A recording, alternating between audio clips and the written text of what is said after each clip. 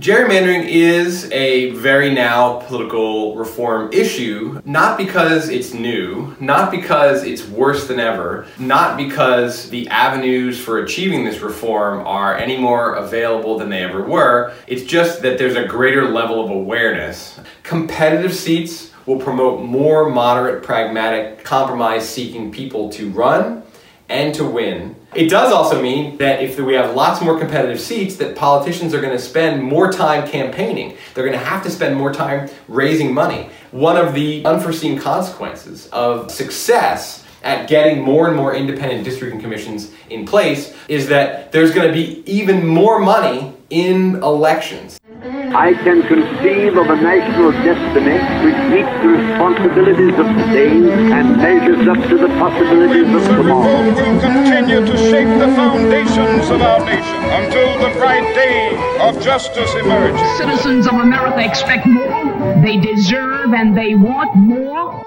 Applied Political Philosophy. Welcome to episode 7 of the Applied Political Philosophy podcast.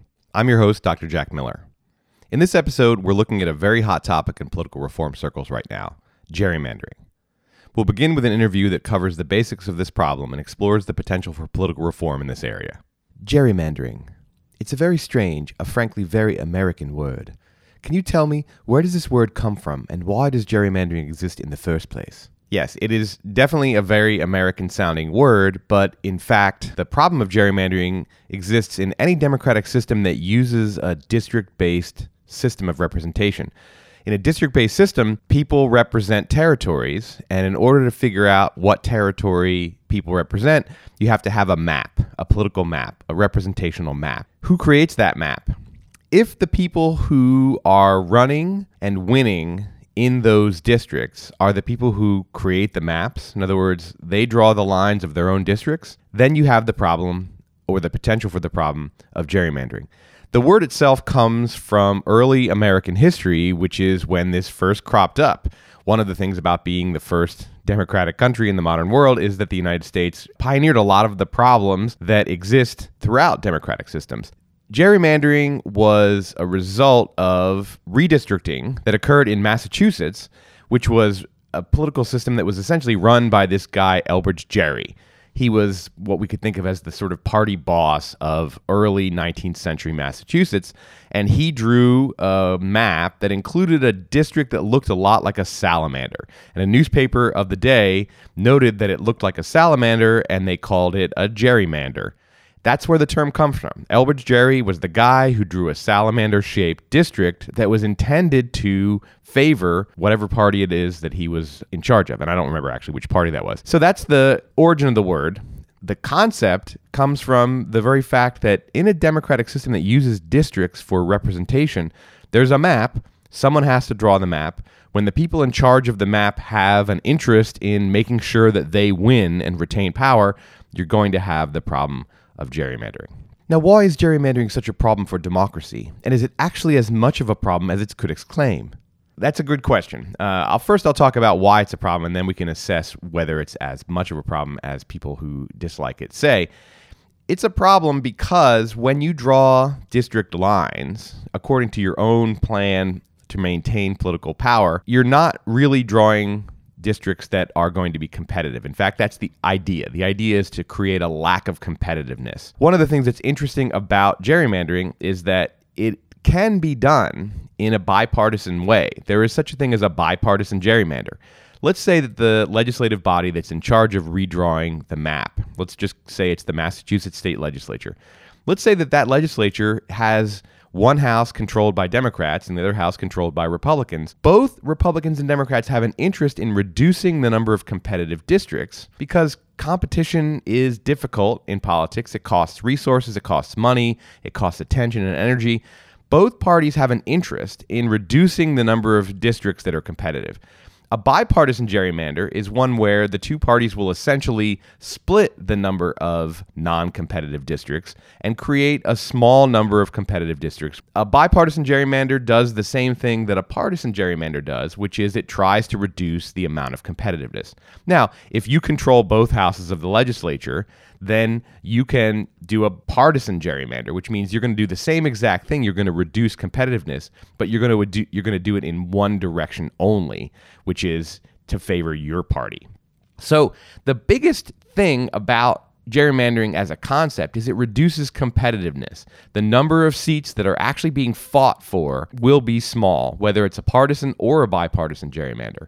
Is it as much of a problem as its critics claim? Well, right there, you could say, well, democracy is supposed to be about competition, and if the system is reducing competition, then that is making it less and less democratic.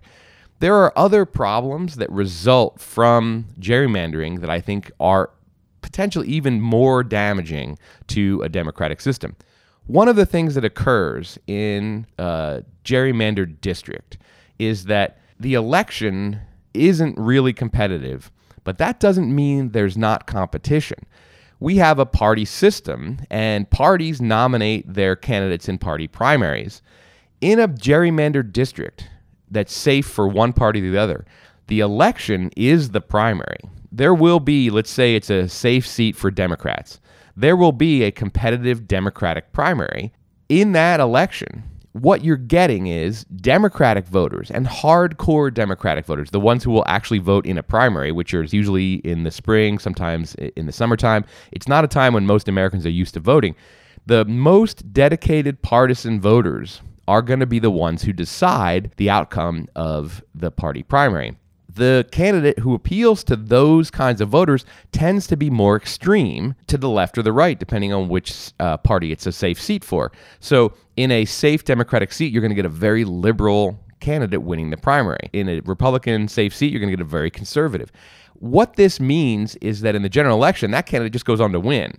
In the legislature, you're going to now have a lot of candidates, now representatives, who are extreme versions of their own party's viewpoint. And that creates political polarization. In the competitive seats, you're going to have more moderate candidates because the party primaries are going to feature people who are not only looking to appeal to their party's base, but they're trying to win in the general election. So they have to both appeal to the party's base and appeal to the moderate swing voters. In a competitive district, we tend to get, and history bears this out, much more moderate, compromise-oriented candidates. So the interesting thing is that when you have a gerrymandered system, in the legislature, you're going to end up with really four kinds of elected officials. Far-left Democrats, far-right Republicans, moderate Democrats, and moderate Republicans. That makes it much more difficult for politicians to come together to solve problems. And let's just say that one of those or the other parties has a majority in the legislature, which they will. Let's say it's the Democratic Party that has the majority. There is not a unified Democratic Party. There are the far-left liberals who come from the safe seats, and there are the moderates who come from the swing seats. They won't necessarily agree or be able to come together in a unified way on policy. So not only does gerrymandering promote more political polarization because it gives us these extremists from this high number of safe seats that get gerrymandered in, it then also gives us a fragmented party caucus in the legislature, both of which polarization and fragmentation make it much harder to get things done. So the lack of competition, I think, of course, that impugns the fundamental democratic value of competitiveness. The fragmentation and polarization that results from gerrymandering then gives us a very problematic and unhealthy political discourse, particularly when it comes to trying to get things done in the legislature. So I would say that gerrymandering is actually not just a problem theoretically, but it makes a direct and powerful contribution to polarization and fragmentation, which are problems that people today are extraordinarily aware of. So how do political reformers go about ending gerrymandering if it's such a problem? Well, that's the question. That's the $60,000, the $60 million, the $1 million question. There are two potential avenues of reform. Actually, technically, there are three. Like, one of them is that the state legislatures, which are currently in control of the districting process, can decide to create some kind of nonpartisan process, an independent redistricting commission that redraws the map when the census says that you have to redraw the lines because the districts aren't the same size anymore. The legislature could turn over that power to an independent commission. That's theoretically possible, but extraordinarily unlikely. If you are somebody who controls a system and that system is working for you, you have zero incentive to change that system. The other two avenues that are available then are direct democracy, citizen initiatives to force a change in the way the districting process goes, to yank it from the hands of the elected officials who currently control it and put it in the hands of people who don't have an interest in gerrymandering. And that is definitely a very promising avenue for reform. In fact, that's the way that gerrymandering has been ended in a number of states so far, and that's the avenue that reformers are pursuing in a lot of other states. The problem with that avenue is that it's only available in about half the states. In the other half of the states, there is not an avenue of direct democracy whereby the citizens of that state can say to the politicians, hey, we don't think you should be in charge of drawing the very map that you run in. So that leaves the third avenue, which is the judicial avenue. Courts could say, this is an unconstitutional practice, and we're going to end it. We're going to either force a state to adopt some kind of independent process, or more likely, courts will have an oversight role in the kinds of maps that the partisan legislatures draw. They will say, hey, these districts aren't fair. You have to draw lines in a way that's more fair, creates more competition, doesn't favor one party or the other. In fact, doesn't, even if it's a bipartisan gerrymander, doesn't favor a high number of uncompetitive seats. Courts have been reluctant to step into this process, and in fact, the Supreme Court declined to declare partisan gerrymandering unconstitutional and essentially slammed the door shut for the time being and for really the foreseeable future on the judicial avenue for ending reform. So political reformers are now forced to fight state by state, and only in half of the states is there a direct democratic avenue. Well, I was going to ask you what you think the prospects for addressing gerrymandering in the United States are, but it sounds like you've already answered that question. Do you think that there's anything more to say there? Well, yeah, even in the half the states where there is direct democracy, and about a third of those have already used citizen initiatives to create independent districting commissions. In the other two-thirds, it's just a matter of political resources and what you then have to do in those states. And Oregon is one of those states that currently has a very partisan gerrymandered system. The Democratic Party controls both houses of the state legislature as well as a Democratic governor. There's no impediment to a thoroughly Democratic gerrymander in the state of Oregon. There is, of course, for reformers, an easy fix. Let's have an independent commission. The obstacle to that is the Democratic Party's hold over the political system in Oregon. Obviously, they're not going to do this through the state legislature, but Democrats also have an interest in making it difficult for a citizen initiative to, one, get on the ballot, and two, to win the 50% of the votes that it needs. And even when it gets on the ballot, there will be an argument to be made to the many Democrats in the state of Oregon that, hey, Republicans do this in other states. They control the state legislatures in states that don't have direct democracy. Will it not tilt the playing field in the favor of Republicans by taking away one of our strongly gerrymandered Democratic states? So the establishment in both parties has an interest in stopping these ballot measures. And Democrats actually, because the states that have direct democracy tend to lean more Democratic and the states that don't have it tend to be more Republican, Democrats in states like Oregon have an argument to the voters that we don't want to play fair because the other side's not playing fair. That, I would say, it limits the likelihood that we're going to get a thoroughly independent districting system throughout the United States. In the many states that have direct democracy, the movement for independent redistricting commissions is actually moving forward quite effectively. You've talked about the problems that gerrymandering creates, so I would like to end the interview by asking you, are there any new problems that might get introduced by ending gerrymandering, or perhaps old problems that could get worse? That is a really great question. Usually in these reform movements, the proponents only look at the problems that we're going to get rid of and not the potentially new problems that we're going to create. I would say the biggest problem that gets created by ending gerrymandering is competitiveness in politics means two things for elected officials. One, it means they have to spend more time getting reelected. They have to spend more time campaigning. And that takes them away from the job they're elected to do, which is to legislate. So if you're elected to the House of Representatives and you have to come back in front of the electorate every 2 years, you have theoretically 2 years to legislate. But really, if you're in a competitive seat, you're going to spend half of those 2 years campaigning and raising money so that you can win in your competitive seat. If you're in a safe seat, you can spend the vast majority of your time legislating because you know that really you're not going to have to face a competitive race. So the job of a legislator is divided between campaigning and doing the job that they campaign to be able to do. With more competitive seats, there's going to be a shift in how much time is spent on the campaign trail and how much time there is spent doing the legislating. And I mentioned raising money, and that's actually, I would say, the second and bigger problem with ending gerrymandering, which is if money already has an outsized role in our political system, the more competitive seats that you have, the more of a role money is going to play. The more outside groups, wealthy individuals, well-funded organizations, the more power they're going to have over our electoral system that is going to be highly competitive and therefore highly expensive. Now, there is an answer to that problem, which is campaign finance reform, which is a separate but linked way of making sure that elections are actually more competitive, not just that we have more competitive seats by ending gerrymandering, but that we have actual competition, not that we have a tilted playing field where the wealthiest candidates and the people who appeal to well-funded organizations are more likely to win. So there's a linkage between ending gerrymandering and campaign finance reform.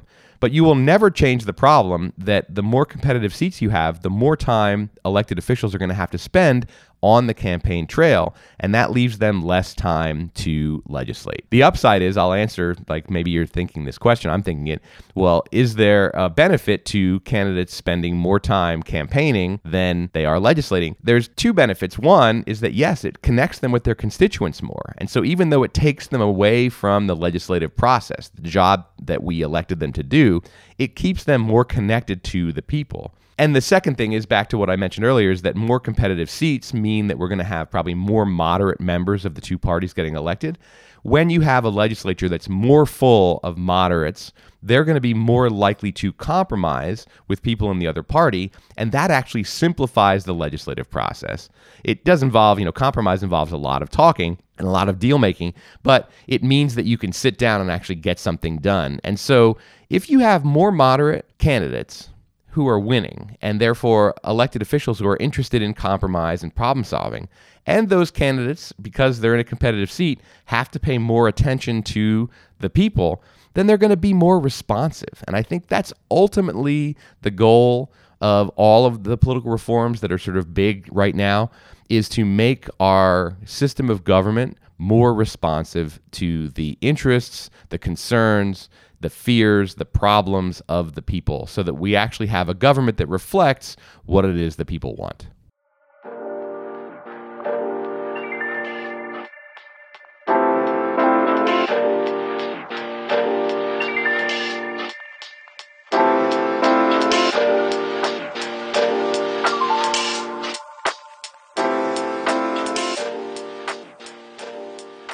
In recent years, a number of states have been taking action to change their redistricting process to eliminate or reduce gerrymandering. In this next segment, we hear a report on Michigan's Independent Redistricting Commission, created by a citizen initiative in that state that passed in 2018 and was first implemented during the 2020 redistricting process. In 2018, Michigan passed an amendment to their state constitution establishing an independent Citizens Redistricting Commission. There are no experience or education requirements to apply to be on Michigan's redistricting committee. Instead, the qualifications revolve around ensuring that potential candidates would not directly benefit from any maps that were passed, and ensuring the committee's independence. Being a candidate for elected office, or having been elected to a partisan office, being involved in the governing body of a political party, being a consultant to a campaign or a PAC, being a legislative employee, being a lobbyist, or being certain types of state employees, all can disqualify you, as can being an immediate family member of any of these disqualified categories. If you're disqualified for running from a elected office, you are also disqualified from participation on the committee. All interested Michigan voters could apply, and 13 commissioners were selected at random from the pool. This selection is mostly random, but the candidates are first sorted into Republican, Democrat, and Independent pools. There are 4 candidates selected each from the Republican and Democrat pools, and 5 candidates from the Independent pool for a total of 13 commissioners. The Michigan Constitution lays out several criteria that the commissioners must comply with in order to draw their maps. They are as follows. The districts must be compliant with the U.S. Constitution, the Voting Rights Act, and any other relevant federal laws. The districts will be geographically contiguous. The districts shall reflect the state's diverse population and communities of interest. This one will be important later. The districts shall not give a disproportionate advantage to any political party. The districts shall not favor or disfavor incumbents. The districts shall consider city, county, and township boundaries. They shall also be reasonably compact. Like most other states, Michigan's redistricting process ran behind schedule, which in Michigan was a constitutionally mandated schedule, due to a combination of general COVID-19 struggles and the delay of the release of the 2020 census information by the federal government. Because of this, the commission had to cut back on its public comment periods. They had initially intended to have 8 public hearings, but settled on the constitutionally required 5 comment hearings in order to maximize available time for the map drawing once they actually had the census data. To help mitigate this and still get as much public input as possible, an online comment portal was also established where citizens could comment and provide feedback to the commissioners. The commissioners were also allowed to hire a professional map drafter who, in addition to drawing the lines as directed, was allowed to advise the commission should the commissioners desire. The actual process went relatively smoothly and with little controversy until very near the end. The commissioners held a closed-door meeting discussing the Voting Rights Act and its implications on the maps on October 27, 2021. Many argued this violated the constitutional mandate that the commission's business must be conducted in public. However, as the commission submitted their 3 final drafts for public comment less than a week later, there was no time to address this prior to the maps being drawn. While Michigan's Attorney General advised commissioners to disclose any materials, notes, etc. from the meeting, the commissioners elected to follow the advice of their attorney and not release the information in a 7-5 vote. 5 days later, a Michigan news organization filed lawsuit against the commission over the refusal to disclose this information. The Supreme Court of Michigan ruled the commissioners needed to reveal the information and required that they disclose the requested memos. Additionally, the state legislature responded by passing a bill that explicitly codified that the Independent Redistricting Commission was not allowed to meet in closed session for any reason. On December 28, 2021, the commissioners voted to adopt the map draft called Chestnut as the official maps on an 8-5 vote that met the constitutional requirement that the maps receive both a majority of votes and votes from 2 Democratic, 2 Republican, and 2 Independent commissioners. There was near immediate backlash. Michigan civil rights advocates pointed out that the maps significantly decreased minority districts at all levels and would cause Black candidates to face substantial hurdles to being elected. They further argued that this meant these maps directly violate the provision that the maps should consider the state's diversity and communities of interest. 15 Black leaders and lawmakers from Detroit, most of them Democrats, filed suit against the commission. State Republicans also later filed suit against the Redistricting Commission for the same violations. Both of these cases are still awaiting rulings. What makes this controversy especially interesting is that on the surface, these appear to be very fair maps drawn by an independent citizens commission with no partisan advantage. The Princeton Gerrymandering Project gave the Chestnut maps the commission adopted an overall grade of A, with an A for partisan fairness and C's in both competitiveness and geographical features. Similarly, 538 highlights that the maps have very high efficiency ratings, meaning one party's voters are not packed into few districts, and that the partisan lean of the districts is near indistinguishable from that of the state as a whole. However, when you drill further into the Princeton Gerrymandering Project's analysis, you can see that only 2 districts have a 40 to 50% black voter population, and none are over 50%. While seeing that both Democrats and Republicans are upset and suing over the maps could at surface level be seen as evidence that the maps are fair, it does appear that the commission did put a lower priority on ensuring minority representation than it did in other objectives. As while they achieved quite good metrics in other areas, minority representation is an obvious weak point of the new maps. What remains to be seen is if the courts will agree that the commission did its best to balance all of the sometimes conflicting goals, or if the courts will rule that the commission did not go far enough in ensuring minority representation. If the courts uphold these maps, they will impact Michigan's elections until the next redistricting in several ways. First, as highlighted by the ongoing lawsuits, Michigan may experience a decrease in BIPOC lawmakers and elected officials if it turns out that the current concerns are warranted. Michigan would also likely be very reactive to changing political winds under these new maps. Because many districts are highly competitive and there's not a lot of district packing going on even in the safe districts, as winds turn against either party, it will be easier for the opposing party to win elections.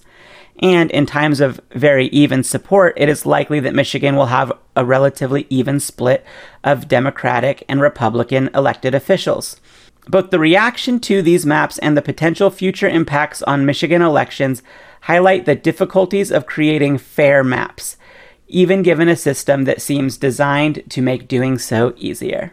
The Applied Political Philosophy Podcast is brought to you by the students and professor in PS 419, Political Reform, a political science class at Portland State University in Portland, Oregon.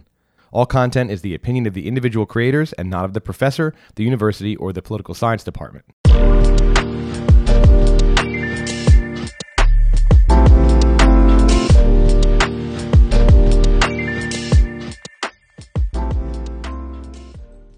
Michigan isn't the only state with an independent redistricting commission. As of this recording, 8 other states have similar commissions, including Arizona and California, which both adopted this reform before Michigan did. A number of other states are working towards this goal, including Oregon, which attempted to get a measure on the ballot in 2020. In this next segment, I interview Candlin Johnson, campaign coordinator for the League of Women Voters of Oregon and deputy campaign manager for People Not Politicians, a campaign that attempted to bring an independent redistricting commission to Oregon. While this interview doesn't focus solely on that campaign, it gives us insight into the mindset of a dedicated political reformer putting some of her time and energy into a specific reform effort. Note that this interview was conducted in February 2020 and was originally aired on the Pothole Problem podcast. Welcome to the show, Candlin. Thank you. I'm glad to be here. How would you characterize your role in the political world? It's very new. I graduated from OSU in 2017, so I've only been out of college for a few years now. And even when I graduated, I didn't really know what my role in politics was, because when I was at OSU, I thought I wanted to be a lobbyist or run for office or work as a staffer. And then I interned with the Oregon Students Association as a lobbyist, and I hated it. So I got done with political science and I said, I don't really fit into partisan politics. I don't identify with either party. I tell people I felt like I had to pretend to be someone I wasn't to be able to get anywhere. And I also am not a city gal. When I first graduated, all of the jobs were in Portland. And I didn't have an ability to get to Portland. I didn't want to live in Portland. It was going to be very stressful for me. And so I almost said, well, I guess politics isn't for me, because all of the jobs are in Portland. Nobody cares about the fact that I don't want to live in a city. So I guess I'm not going to apply for jobs in Portland. And I was having a really hard time, and that's why I ended up doing a year in AmeriCorps, because I just needed some time after college to figure out what I wanted to do next. And after I got done serving in AmeriCorps, I found the League. They had this position open, and I originally actually applied just to be like an office specialist. They looked at me and they said, we would like you to run our redistricting campaign. And I said, okay, that sounds fun. Let's do it. Because I've always been more passionate about issues and less about parties and party interests, because I find that issues connect people from all spectrums of parties. And so redistricting I loved because it was a multipartisan issue, and I'm really passionate about issues and nonprofit work and things that actually make me feel like I'm in the community. And when I was getting really involved in politics, and I was on the board of directors for the Oregon Students Association, and I was in the Capitol lobbying for students, I actually started to feel less connected with the community. And it may be because I'm still fairly young and building my own community connections and community connections. And so I felt kind of isolated. And I said, I need to take a step back and get involved in the community. I need to be in the ground. I need to be there and build my connections, build my community before I go back to conventional politics. So I can see why you would have not found it compelling to be a lobbyist if you're more issue-oriented than partisan-oriented. What started you, what activated you as a young person to think of politics as a place that you wanted to be? I grew up very, very poor. I grew up in a very small town, a rural town. My family is still very, very poor, and I'm the oldest of all of the kids. I was taught very quickly from a young age that if I wanted to get out, I needed to find community. I needed to be involved. I needed to get involved in community service. I needed to ask for things. I needed to do things. And I needed to convince people that I was worth it. And so I got involved in community service at a very young age, starting in high school, and knew that I loved politics. I loved community service. And I viewed getting involved in politics as a way to serve the community. And that was my, philosophical view of politics when I first started as a freshman in college, was that I loved politics because I loved the idea of serving the community. I loved the idea of working on issues that impact people, improving people's lives, and being there for others. I guess that's why when I went through and I really started getting involved in it, I needed that community connection, because community service is what got me in it to begin with. So what was it about lobbying and other types of political activity that made you feel like you weren't serving the community? It was the partisan politics of it, especially after 2016. It was really, really hard not identifying with a party, because if you don't identify as a Democrat or you don't identify as a Republican, and they're just down each other's throats, and a lot of the opportunities, I think, the connections I made were all really, really strong Democrats. And when they found out that I wasn't a registered Democrat, that I didn't have all of their ideals, that I wasn't sure about some of the things. And I think one of the parts of politics that fascinates me is I almost think there's never a right answer. Everyone has something that's right. Even if I don't really agree with their end opinion, there's something in it that made that opinion that I understand. And so I got so deep in the philosophical question of, I just lost myself, and I started to think, well, what do I even believe? I don't think like they do, because I'm not 100% sure that is the right way to go. I was lobbying for things, and then I was like, but do I actually believe this? Or is this just how I'm making connections? I didn't want to confuse the two. I didn't want to do something just because I felt like I had to do it to keep my connections. I wanted to do it because I believed in it, and I believed it was truly going to help students, because I was lobbying for students at the time, and I started to lose that. And I wasn't sure if what I was doing was actually helping students, or what I was doing was making a difference, or even if I believed in it. And so I decided I'd take a step back and really develop and hone down what are the things that I'm really passionate about, and what are the things that I really want to advocate for. If I'm making connections, they need to be connections that I feel are for me, or a part of my community that I can be a part of. And if I'm feeling like I have to pretend to be someone I'm not in order to keep that connection, then maybe that's not the right connection for me. So you didn't feel comfortable saying I'm a Democrat or I'm a Republican, and that was challenging to be politically active in lobbying.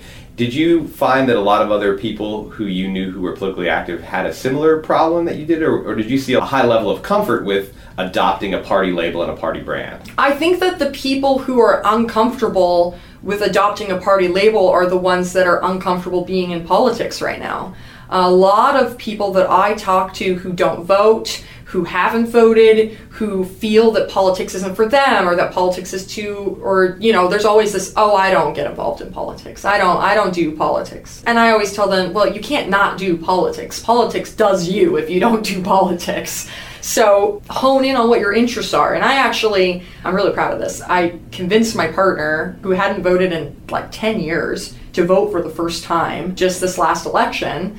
And I sat him down and I said, what do you care about? You own a house now. Do you care about taxes? Do you care about reproductive rights? What are some things that you're really passionate about? And then I had him connect that with the candidates, not the party, not what was going on, because that's how I connect. And it worked for him too, because he also doesn't really identify with a party.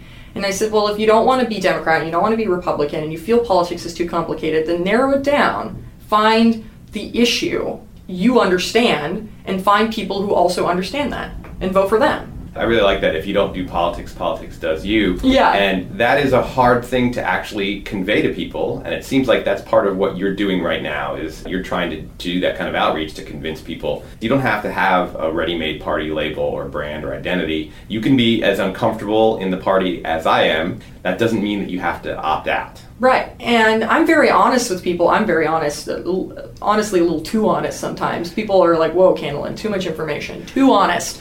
But I'm very honest with people about how I feel about politics. And, I say, you know what, if you don't want to vote for the president because you feel your vote for president doesn't matter, that's fine. I kind of agree with you. In Oregon, it doesn't. We know the Democrats are going to win in Oregon for the presidency. So, okay, let's talk about your impact for the governor, or your impact for the Secretary of State run. Your vote really does make a difference for local elections, and so I try to find a way to connect that with people and try to make politics seem less scary by connecting it with an issue that they understand and that they care about, and realizing that everything is politics. Seems like a good time to ask the question I ask all my guests, which is, what is something that used to outrage you and no longer does? And most importantly, why do you think that changed? It took me a long time to answer this question. I started asking everyone. I have 3 jobs, I have lots of hats, and I went around asking everyone this question. I was like, I was asked this question, and it's so hard, and I just, every answer I've thought of doesn't seem right, because I'm still angry about a lot of things. And one of the common responses I got from lots of my coworkers, and honestly a lot of them were a few decades older than me, were, Candlin, you need to not be angry about everything. You're going to get burnt out. You don't need to argue with everyone, because I get in arguments with everyone. You don't need to be angry about everything. You're going to get just burnt out. You're going to get tired. What I saw was that they were tired, and that they were burnt out, and that they decided that it wasn't worth getting angry, which I think is a mature decision, but also a sign that they were burnt out by all of the things that were going on, and they just kind of gave up on moving forward with it because they couldn't emotionally deal with what was going on. Politics can be extremely draining. It's very draining. It's very draining. I have lots of friends who are super burnt out, who are super drained. They become very jaded, and they kind of lose connection with why they even did it in the first place. And I saw that happening to me, and I got scared, and I booked it. So what I finally decided on was identity politics. I grew up in a small town, and when I first heard the words white privilege, I was extremely mad and irritated. I said, how dare you call me privileged? Do you know anything about the way I grew up? I had to fight for every single resource that I have. I'm not privileged. It took me a while to realize that they weren't saying that I didn't have struggles, that I didn't have issues, that I didn't have my own types of oppression. What they were saying is that none of that oppression was because I'm white. That finally clicked, because I feel like identity politics and just exploring your identity as a young adult, you just kind of get this light bulb, you get this click in your head, and you just understand that, oh, okay, that's just one part of me. And they're telling me that not only do I need to think of that part, but how all of the other parts influence my life experience and the way I impact others and the way that others impact me and my work. Everything about my identity is intersectional, and it impacts my perspectives and my view on my life. And now I don't get mad anymore, and I have a completely different opinion. You don't get mad when someone says you have white privilege? No, I don't. Or you don't get mad in general about the notion of identity politics? Exactly. Both of those? Yeah, because at first I was very defensive, and I find that happens a lot with white folks who grew up in a very conservative rural town. Is they say, I'm not privileged, you don't know anything about me. It took me a lot of self-awareness, a lot of exploring, a lot of very deep personal identity exploration to understand and accept privilege for what it is. And now when someone says, hey, you need to examine your white privilege, I say, you're totally right. I didn't see the context. Thank you so much for calling me out. And I move forward, and I'm okay with being called out. And I know that as a white person that I still need to every day evaluate my biases, and I need to evaluate my perspective. How am I making this decision, or how am I viewing this person automatically because of my life experiences? I grew up in a town that maybe had 3 people of color, right? I'm going to have biases without even trying to, without even meaning to, because we have bias. And just because you have a bias doesn't make you a bad person. That's what I tell people. I say everyone has bias. It doesn't make you a bad person, it makes you a human to have bias. What makes you a bad person is when you pretend that they don't exist and you don't try to make yourself better.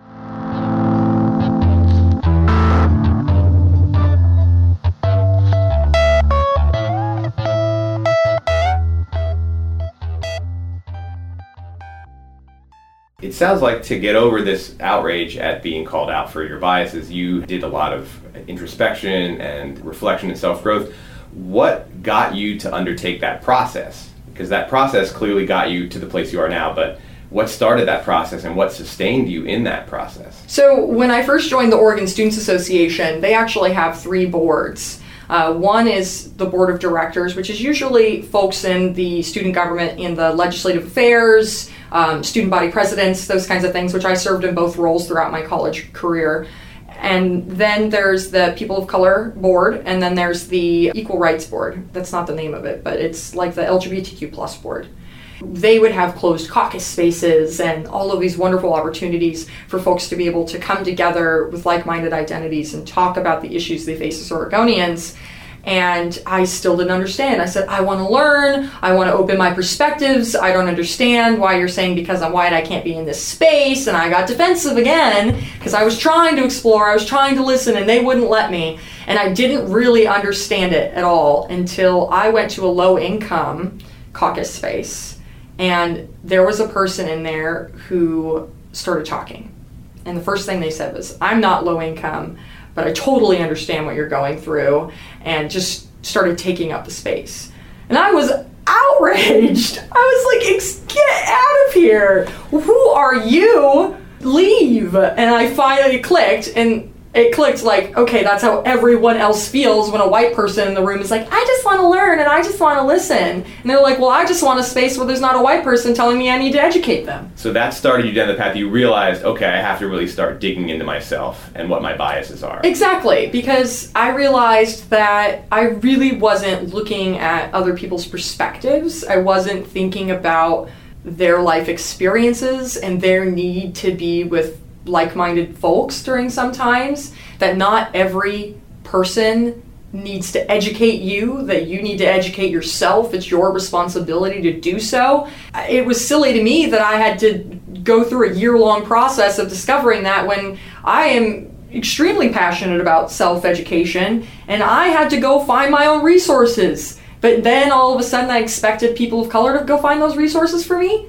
Right? It was just kind of a flip, and I realized this isn't who I am. This isn't who I should expect other people to be. Why am I suddenly changing my own philosophy just because I'm uncomfortable? That's a really great exploration, and I want to move now to sort of the flip side is, what is something or some things that still outrage you, or that outrage you anew or freshly? Because it sounds like you have a lot of passion about your work and about issues.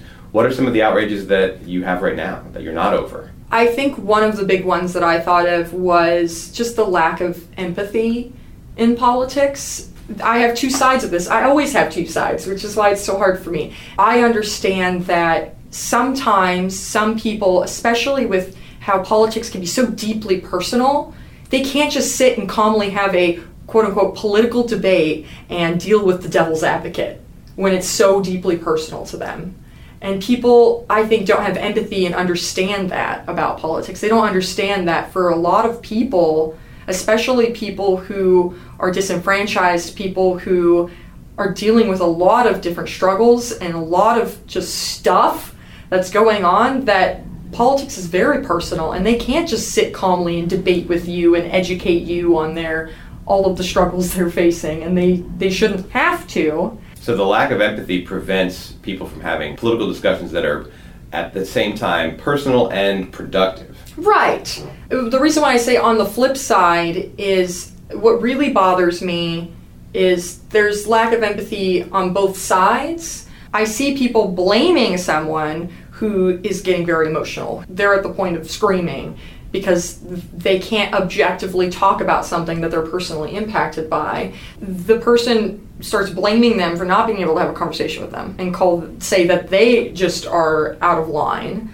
And then there's the other side where people just close their mind and they don't want to even hear that person's story when they are able to be vulnerable and open up. And so people who are sharing their stories, who are opening up, just cutting open a wound and spilling it out for people to hear, and they're just shut off. It hurts me to see that. It hurts me to see that when someone does decide, I'm going to be vulnerable, I'm going to share my personal experiences and how that impacts my view of politics, and someone says, that's not the way I lived, I don't think that exists. So what do you think is a way forward to spread more empathy into the political world, and I mean just into the world of regular human beings who are impacted by politics? What can get more empathy into the discourse? I think part of the reason why we start to lose empathy is when we start to lose ourselves a little bit. I see a lot of people when they get really burnt out, and you start to see some of those signs as a lack of empathy. You see people starting to not be able to have time or the emotional energy to deal with other people's emotional energy. And so there's that. If you start to see yourself not being able to be understanding, to not be able to sit there and control your biases and think about other people's perspectives, that's a pretty good sign that you're burnt out yourself. So I think self-care in politics is very, very important. And the only way we can have self-care is by having self-awareness. Having the ability to be aware of yourself, aware of your emotional energy, and be aware of where you are is very, very important in politics and in life. Because I think when we lose empathy, it's because we are losing ourselves and we're not taking care of ourselves. So you mentioned earlier the burnout problem, and people that you know who've been in politics for a long time seem to you to be burned out, and that sounds like it results in a loss of empathy. You're a relatively young person. What is your plan to have a sustainable presence in the political world and to take care of yourself so that you can have the empathy that you've identified as an important component of the healthy political discourse? What are you going to do?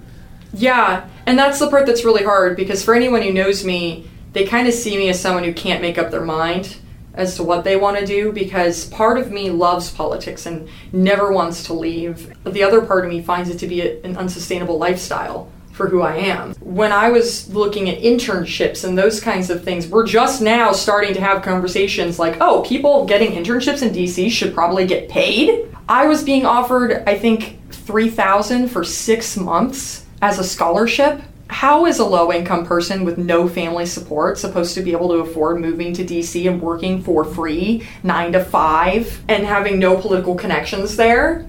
There's that. And I have to work for a living. I've got to take care of myself. I have to feel like I have a job and I have income coming in. And the fact that a lot of politics is very, very short term, and then you have to keep applying for jobs over and over again. And the fact that all of the jobs are in cities has been very, very draining for me. And so that's why I almost gave up on politics until I found this campaign, and I'm able to stay in my rural city area and still be involved. But I have a job at a nonprofit, and they're offering me a full-time job with benefits at the end of June.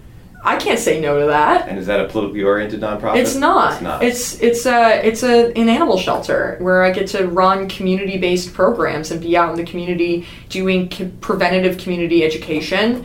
Part of me loves that and still feels that it's not necessarily not politics, right? When you're out there doing that preventative education, preventing crisis and helping people and providing services for folks. And I realized that maybe I was never really interested in just implementing policy, but also with just the government services side of things.